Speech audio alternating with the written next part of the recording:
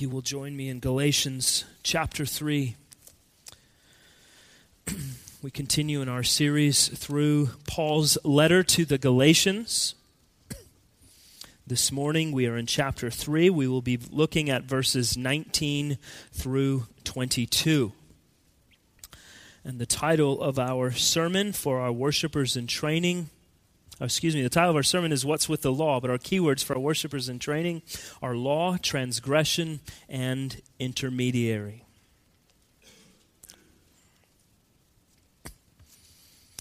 Now, if you've ever spent much time with a child between the ages of about 3 and 6, you learn pretty quickly that you need to brush up on a few things. 1, you better be able to be quick on the draw with synonyms to define words. You are expected to be a walking thesaurus. Secondly, all of those things that you learned in school that you never thought you'd need to remember, if for no other reason, you need to remember them, because you will enter into a daily game of 5,464 questions. Thirdly, if you're going to have rules, and you must, they need to be very precise, and you must anticipate all of the ways to get around them. Most of the time, we take things we know and understand for granted. We forget that everything we know we had to learn at one point in time. And it's not until a child asks you how you know that 1 + 1 = 2 that you remember it's something you didn't always know. And then when they start reading a whole new wave of questions, as they look at books and magazines and storefronts and street signs, Daddy, what does title pawn mean? Good luck explaining that to a 5-year-old in a way they can understand. But it's the intrigue, it's the wonder, the natural excitement for learning new things and having a greater grasp of the world and how to put the pieces together and think through things that I think we as Christians need to develop more and more into our lives as we enter into the world of studying the Scriptures. Oh, that we could be that inquisitive of God's Word. Like trying to answer the questions of a young child, we should come to the Bible and ask those questions. They may seem simple, they may seem unnecessary, but we want to ask the questions and then develop responses to those questions that we assume we already know, but we've really not thought about for a long time. For example, this morning we're going to be looking at one of those questions. What's with the law? What is it? Why is it? What purpose does it serve? How many times every day does somebody tell you what to do? Probably far more than you realize. Traffic laws, caution tape at a crime scene, regulations about the temperature that a restaurant must wash their dishes in, rules about your children and how they're educated and whether or not you can live in a tent on the side of the road, and how often these things come up day by day by day, and we don't necessarily even recognize them as what they truly are. But so often, we stop ourselves from doing the things we want to do because we know that the action is prohibited or wrong. Now, let's be honest, most of us probably don't feel a lot of guilt when it comes to speeding down the road. But we keep ourselves from doing it, primarily because of the consequences associated with it. As Christians, hopefully, we consider that God has called us to submit ourselves to civil authorities, but a lot of times our consciences only go as far as not wanting to deal with a fine, or if you're really fast, with jail time. But who gets to make up the rules? Where do they come from? Should the punishment fit the crime, or does all justice look the same? You see, perhaps we haven't thought through all of these details as well as we thought we had, because we just sort of assume the responses to all of them. We haven't been forced to sit down with a 5-year-old type mind and ask all of these questions. Why? Why? Why? Why? Why? Why? Why? But this is the question that Paul seeks to ask about the law. Why? And he's going to answer it for us today, because it relates to what we've been looking at, and specifically what we looked at last time, and where Paul is headed in the chapters ahead. Now remember, in this letter, the Apostle Paul is dealing with a controversy related to the false teachers called the Judaizers, wishing to combine the Mosaic law with the gospel as joint grounds for our hope before God. Last time we identified that it was a confusion of the covenants. The Judaizers had supposed that both faith in Christ and works of the law are necessary for one to continue in their right standing with God. But Paul had sought to show them that if they really wanted to live by any degree of making their works the grounds of their hope, they must stand all together on the footing of the law, which prescribes perfect obedience, and there is no other way. So he taught us in the previous passage, if we want to live upon the law, we must live up to the standard of the law perfectly and renounce all of the blessings that come in God's covenant with Abraham, which promised life to men, not by fulfilling the law, but by believing in, trusting in, and receiving that which is a gift from God, faith in the offspring, faith in the Lord Jesus Christ. So the next question that logically follows in Paul's argument is what we see today. If that's the case, if we cannot be saved by the law, then what is the purpose of the law? Why do we have it? If you're saying we can't be saved by the law, he's anticipating the Judaizers will ask, then why did Moses give us the law in the first place? 430 years after God's covenant with Abraham. What's with the law? That's our question. So this morning we're going to look at verses 19 through 22. If you're using the blue ESV Bible in the seat back in front of you, we will be on page 973. We'll begin by reading these verses together, and then we'll come back and look at each in more detail. Galatians chapter 3, beginning in verse 19. Why then the law? It was added because of transgressions, until the offspring should come to whom the promise had been made. And it was put in place through angels by an intermediary. Now an intermediary implies more than one, but God is one. Is the law then contrary to the promises of God? Certainly not. For if a law had been given that could give life, then righteousness would indeed be by the law. But the Scripture imprisoned everything under sin, so that the promise by faith in Jesus Christ might be given to those who believe. Now, the first point for us to look at this morning we see in verse 19, and that is the first use of the law of God is to awaken within us a sense of our guilt. Now, if you remember our previous passage, you will recall that we sought to understand Paul's identifying the law of God with the Mosaic covenant. Remember, God covenanted with the Israelites through Moses, their federal head. And in so doing, he provided laws for the Israelites. And in their looking to the law, they would either be blessed or cursed, depending upon their obedience when they lived in the land of Canaan. Now, more specifically, we understand that the moral law of God is what we call the Ten Commandments. And the remainder of the Mosaic law is to be either civil sort of case law that flows out of the moral law, or it's ceremonial law to govern worship of the people in the temple and the tabernacle. So upon this stands the question that Paul is addressing.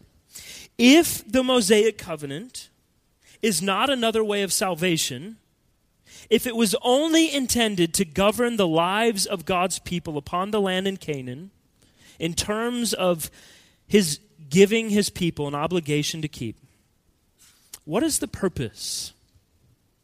Now, specifically, when Paul is referring to this, remember in Romans chapter 7, Paul defines the law as it's tied to a specific command.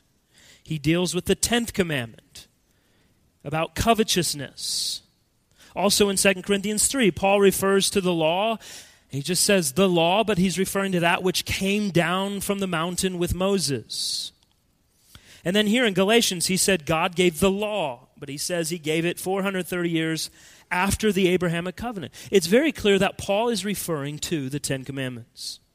So he's making these references to the law in very specific terms. And likewise, he's also made it very clear that the law of God is holy and righteous and good. Now, I think you will agree with me that thus far, through Paul's letter to the Galatians, he has made it undeniably clear that the promises of God are not and never will be obtained through the Mosaic covenant, through the keeping of the law. But there's still a purpose to the law. In fact, we understand there to be 3 purposes to the law. We're going to deal with the first one this morning. Because the law still has a function. It has a function for us today in very much the same way that it functioned for the Galatians in Paul's day. So this is the question we're tackling.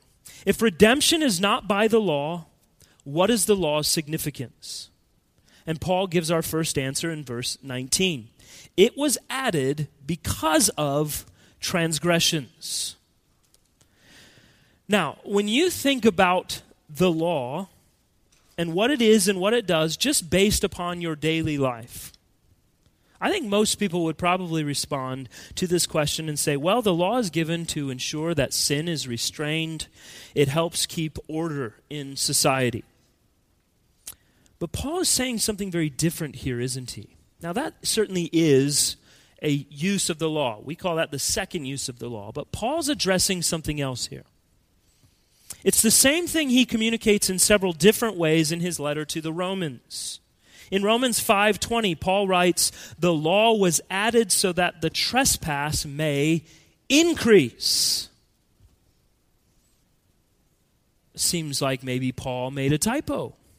The law was given so that trespass may increase.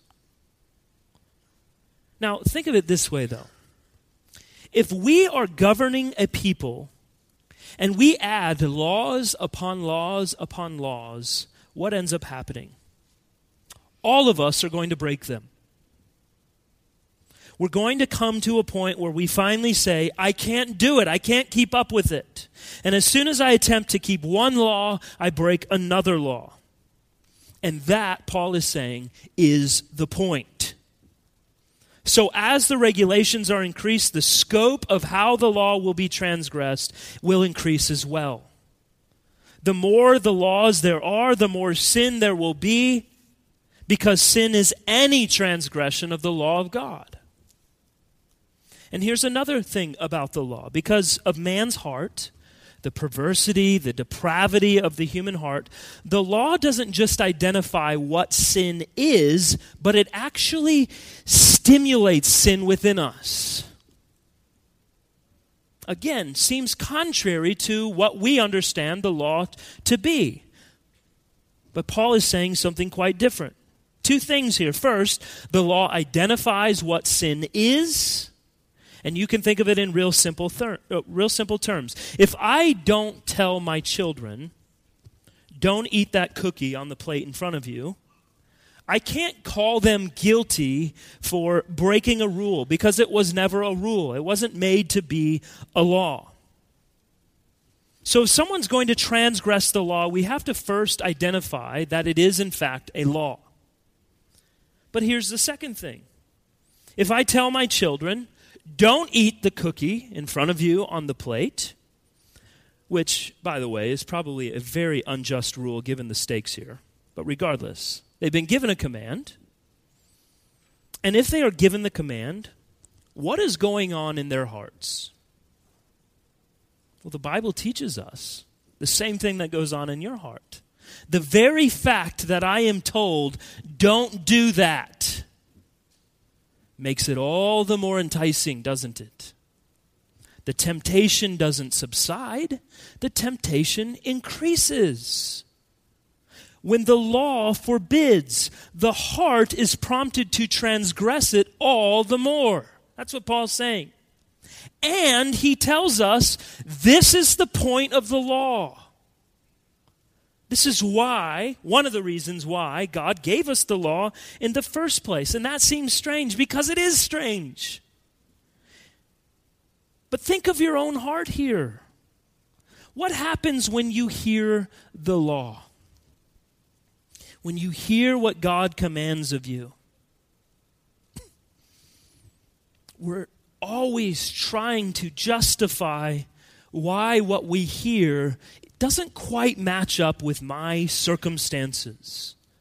And I'm quickly going to develop 100 exceptions to this in my heart. I start going through all the scenarios and why what I'm going through and how I'm dealing with it is just different. Surely it doesn't apply. You shall not murder. Well, got that covered. I've never murdered anybody. That's what the world tells us, right? I'm a good person. I've never killed anybody. But Jesus was keen to the tricks we like to play in our hearts with words in an attempt to justify our sins. So what does Jesus say? You've heard that it was said to those of old, you shall not murder, and whoever murders will be liable to judgment. But I say to you, everyone who is angry with his brother will be liable to judgment. Whoever insults his brother will be liable to the council, and whoever says, you fool, will be liable to the hell of fire. So you see, here's what we talked about. The law is bigger than we first assumed. We can transgress it in more ways than one. But just think about the other part of it too. Think about if I came across you while you're on the phone with the cable company. They've overcharged you by $100 and now you're trying to get your money back. But they're giving you a hard time about it. You're getting fired up. And I come to you and say, don't be angry. Calm down a little bit. It's going to be okay. What is going to be your natural, I'm not walking in the Spirit at this moment response? Now, I'm not suggesting that we always respond wrongly to things that we are doing. As Christians, we should be walking in the Spirit, and the Lord helps us in those moments. He's dealing with our hearts. Christians have a non-obligation to sin. However, we do sin. And so the law of God does this very thing. While I'm pointing out that you're getting angry and God isn't pleased with that, the already angry heart, apart from a tremendous work of the Spirit, is probably going to respond not with, well, thank you, brother. You're right, and I am so very thankful for the rebuke. No, instead, you're going to hold the phone and say, excuse me? Do you have any idea what I'm dealing with right now? Now, of course, it's very revealing of my own heart that I happen to be the hero of my illustration here. In fact, just this week, I was on hold for an hour with the IRS and then got disconnected after they answered the call. This definitely applies to me right now. I can assure you that I'm far worse than you in all of this. But when I know the law of God, in my flesh, I want all the more to transgress the law of God. Because it feels good to be angry. It delights all my senses. And again, Paul tells us here, that's the point of the law. To reveal that to you, to show you why your senses are being delighted, because it's against all that God has said is good and right. But why? Why is that the point? Remember, we've already talked about how the law, providing a hypothetical possibility of salvation, is just that. It's hypothetical. Leviticus 18:5 says that the one who does what's written in the law will live. This is the promise of the law. Keep it and you will have life. Have a righteousness that exceeds that of the scribes and the Pharisees, and you will live. Love your neighbor as yourself, and you will live. But Paul has already made it abundantly clear that this is not possible. So in this way, the law does two things. First, it shows me who I am. No doubt, unquestionably, a sinner. And secondly, it shows me who I must be, which is defined by the law. So I am a sinner, but who I must be is perfect, defined by the law of God. I must be like God, because the law is a revealing, a summary of God's character. So what I need to be is equal with God in perfection. No problem, right? Hopefully you see there is a massive chasm between who I am and who I must be. So our natural tendency is, instead of saying, I can't do that, we do what we talked about a while ago when we started in Galatians. We attempt suicidal pole vaulting. We want to leap the chasm. We want to go from who I am to who I must be. But what happens? 100% of the time, no matter how far of a running start I get, no matter how far I can fling myself, 100% of the time I fall short. And the more we know about God and who He is and what He requires, the larger the chasm grows. And it grows and it gets wider and wider and wider. And we are never more able to cross it. So we keep falling down to the bottom of the chasm. But our natural tendency is to keep trying. Human life under the law is like one massive episode of Roadrunner, and we are the coyote. Every time we try to take it out, we just end up hurting ourselves all the more. And then we try again and again and again and again, never with any level of success. And the law just provokes us to jump. And we fall and we fail again and again. But Paul is pointing out something here. He's telling us that this is a good thing. How is that a good thing? Because the only time our ears are open to hear the gospel, even as Christians, is when we're at the bottom of the chasm, looking up, flat on our backs, being reminded, I can't do it. I cannot do it. I can't cross the chasm. I cannot be who I am supposed to be. If I'm not at the bottom, I'll never see it. I will never hear it. We have to be at the bottom looking up. So you see, the basic job description of God's law is to reveal that you are not God. And you will never be God. Because the law tells us that we must be just like Him. And you cannot fulfill it. This is a death sentence for the old Adam. If you look across the chasm and you think in your heart, I can do that, You've forgotten who you are. It's only when you look across and you say, I can't do it. Who will get me there?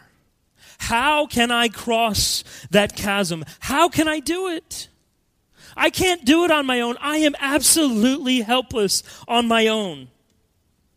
It's only then that we get it.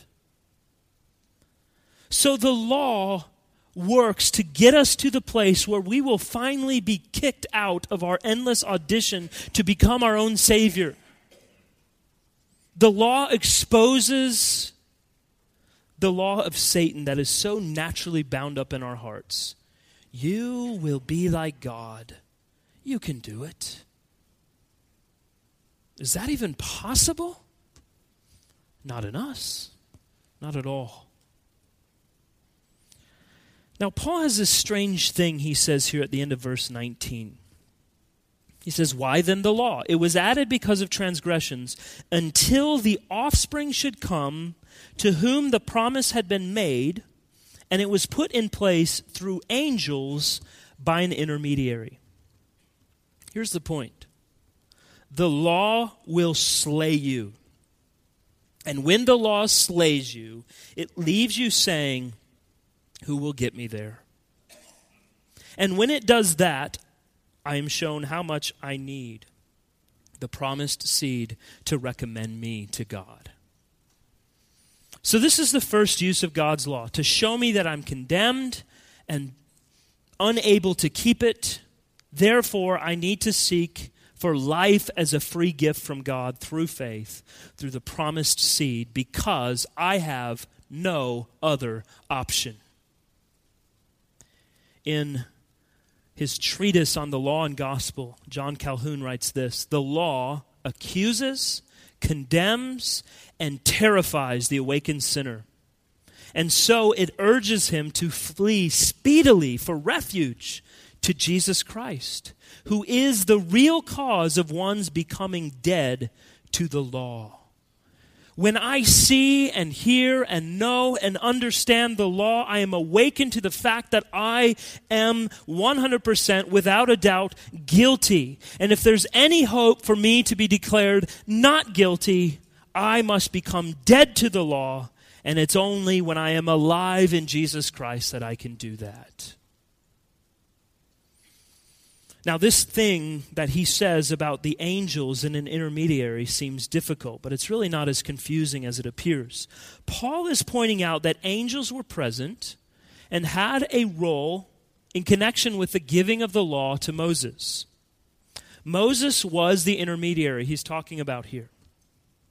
So we have the law of God ordained through angels in the hand of an intermediary, who is Moses.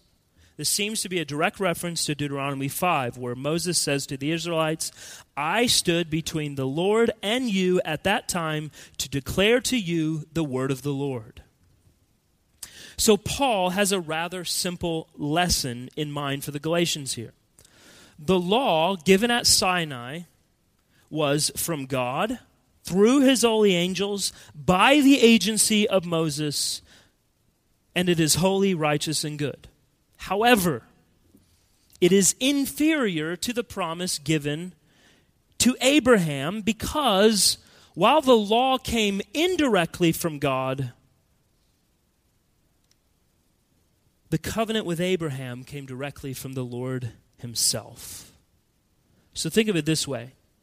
If you were working at a large corporation, and your manager who reports to the vice president, who reports to the president, who reports to the CEO, he comes to you and he says, the CEO wants me to pass along that there's a new policy and all of the employees need to follow it now.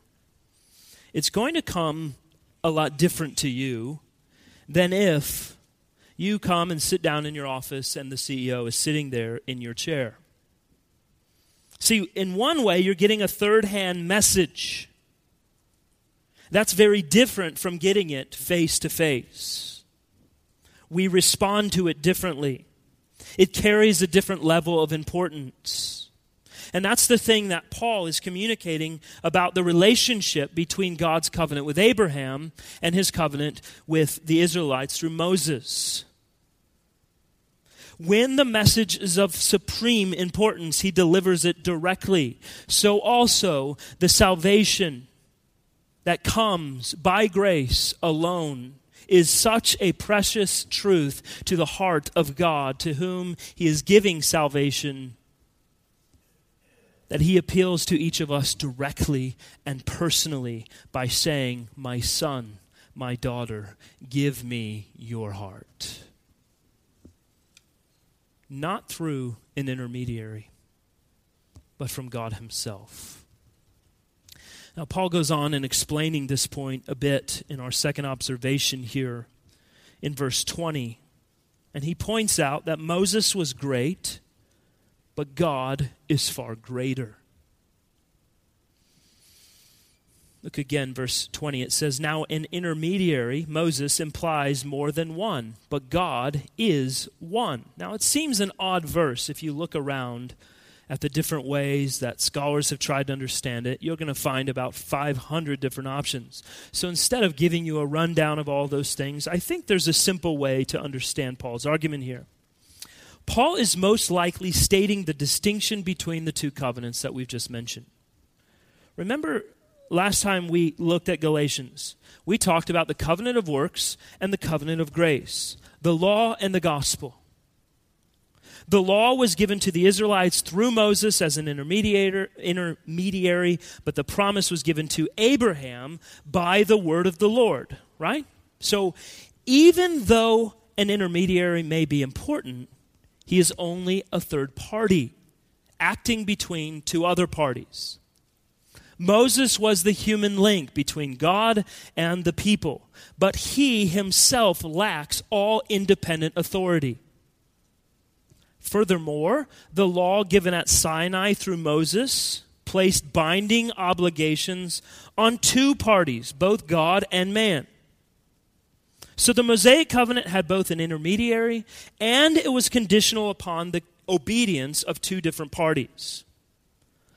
But then Paul says, but God is one. When he made his promise to Abraham, and through him to all believers, whether Jew or Gentile, he made the promise on his own account, directly and personally. So you see, the Mosaic covenant requires human obedience, and therein lies the weakness. But the covenant of promise is God's gracious gift, requiring nothing of man but acceptance of that gift. Paul identifies this in Romans chapter 8 and verse 3. What the law could not do in that it was weak through the flesh, God did by sending his own Son. You see the difference. What the law couldn't do, God did. In other words, what the covenant at Sinai could not accomplish, God accomplished through his covenant with Abraham and his people. And then Paul ends up this section this morning. I'm going to see this last thing in our text. And he reemphasizes something he has pointed out time and time again now throughout his letter to the Galatians. And that is that we cannot obtain righteousness by obedience to the law. Verses 21 and 22. Is the law then contrary to the promise of God? Certainly not. For if a law had been given that could give life, then righteousness would indeed be by the law. But the Scripture imprisoned everything under sin, so that the promise by faith in Jesus Christ might be given to those who believe. Now here specifically, Paul is re-emphasizing this main point, because he wants to make clear that the Judaizers are indeed correct in their assumption that there really would be a problem in reconciling the Abrahamic covenant with the Mosaic covenant if there really was a possibility of obtaining life by keeping the law. That would be problematic. But there's no question that Paul has been emphatic throughout his letter that the law cannot, will not, has not ever imparted life, because we are all lawbreakers. Therefore, no man can find a right standing before God based upon works of the law. So Paul sort of concedes one of the Judaizers' main points here. Sure, you're right. If the law was given so you could obtain life by the law, then righteousness would come by the law. You'd be right in insisting that the Galatians adhere to the legal requirements that you're trying to press them into. But I've shown you there's no possible way to obtain life by the law. So the legal requirements you're seeking to bind the Galatians to are not for righteousness' sake. Law cannot save because law cannot give a new heart. And every single person needs a new heart. No one can keep the law of God perfectly, which is God's standard. To be righteous in the eyes of God, Jesus said, "Be perfect because my Father in heaven is perfect." That's the law. So Paul sort of harkens back to this previous hypothetical. If you could do it, you could be saved from the law. But he identifies that in practice, the law only condemns the sons and daughters of Adam. So he wrote in Romans 7, "The commandment which was to bring life, I found to bring death." In other words, God gave Adam and Eve the law to live by in the covenant of works. And their keeping of that covenant guaranteed life. But they broke the covenant. And so the law that was given for life actually brings death because we cannot keep it. That's what Paul means in verse 27. The Scripture imprisoned everything under sin. In other words, the Scriptures which clearly convey man's inability to obey the law of God establishes his sinfulness and the inevitable reality of life that we are guilty before a holy God. But you see, Paul's helping us to see that it's God's purpose. This is what God wants. He doesn't want us to think we can be justified by works of the law. He wants us to see that we stand condemned under the law. Man needs no help in deceiving himself to think that he's a good person and that God should accept him on the basis of him being a good person. God wants us to realize that he has a standard so high that we will never, ever come close to achieving it. He wants us to realize that so that his promise should prevail. At the end of verse 22, Paul tells us God has done this and God has purposed this so that the promise by faith in Jesus Christ might be given to those who believe. God is faithful and God will fulfill his promises. God wants all the glory, so there is no possible way for salvation by works of the law. Because were we able to do so, we would be able to boast. But we have no grounds of boasting when we are condemned under the law. We can only be saved by God, by grace through faith. In Ephesians 1, Paul says that the Christian's salvation is for the ultimate purpose of the praise of his glorious grace. I can't do that if I save myself.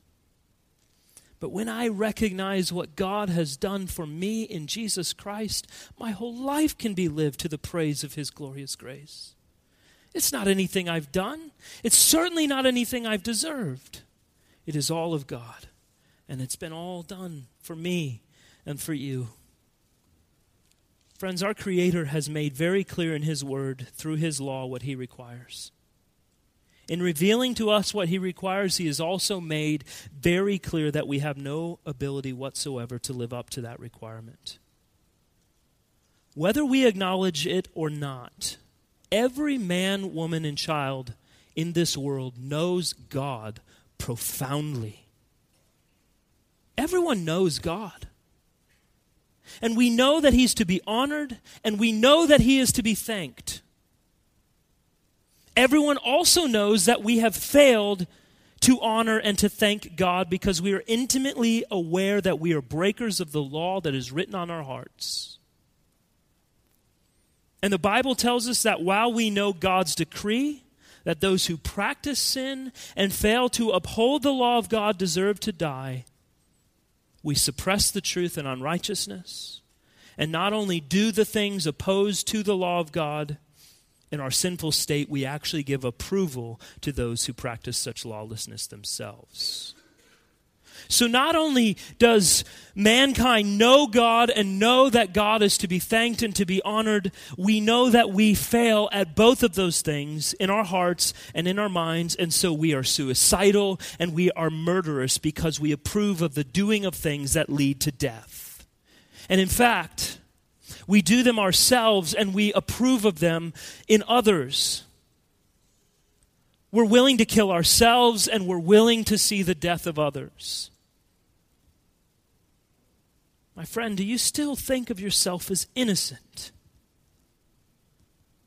If you don't hear one thing this morning, I hope you will at least hear and remember this. Paul writes this in Romans 5, 7, and 8. For one will scarcely die for a righteous person. Though perhaps for a good person, one might dare even to die.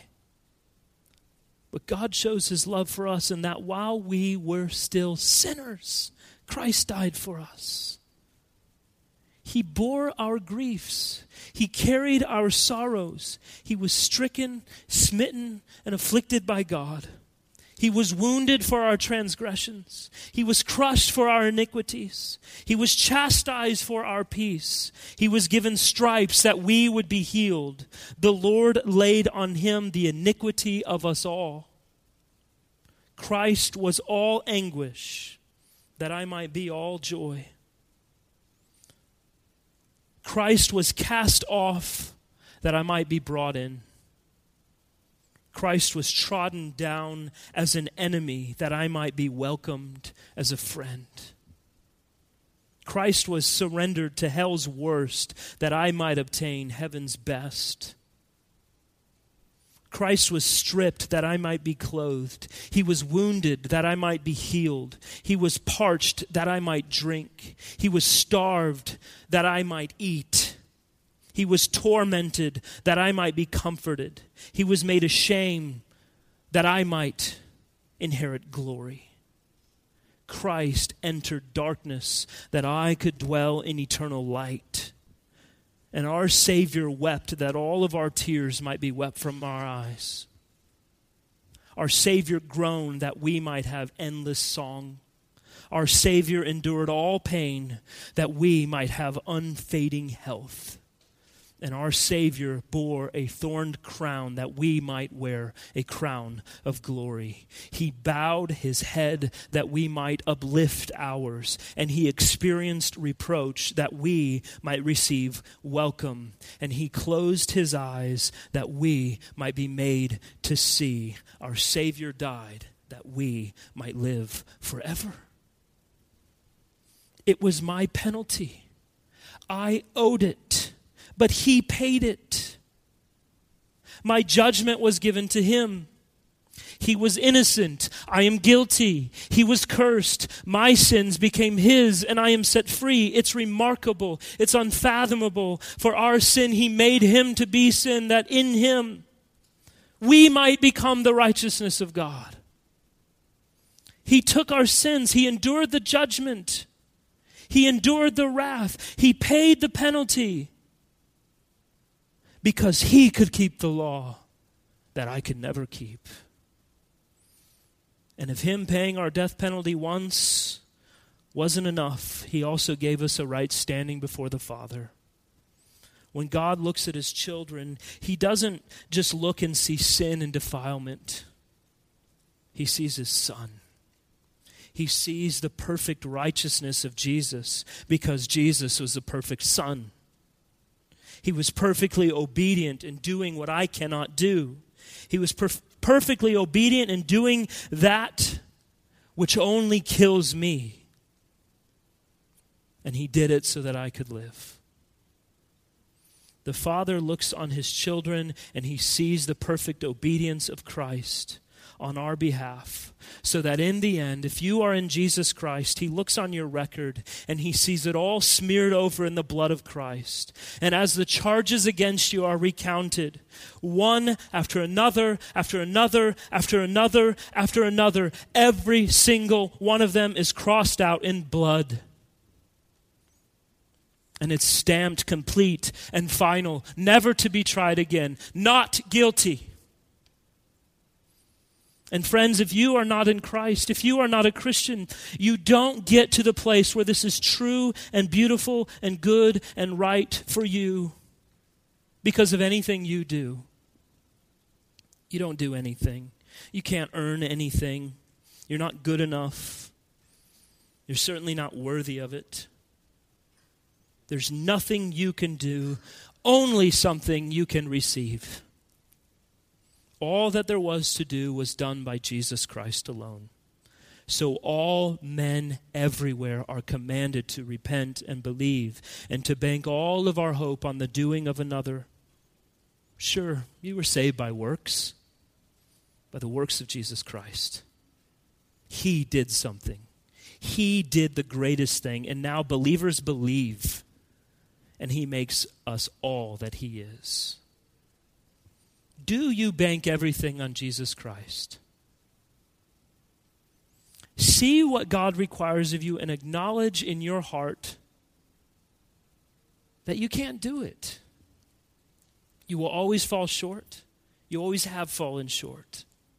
So instead of seeking to keep the law and live by an impossible standard, stop trying to pole vault over the chasm. Place all of your hope, all of your desires, and all that you find worthy of pursuit in Jesus Christ. And I assure you, trusting in Jesus doesn't mean you will no longer sin. Any Christian will tell you this. But while we all have great sin, we have an even greater Savior. Are you trusting in him? Let's pray.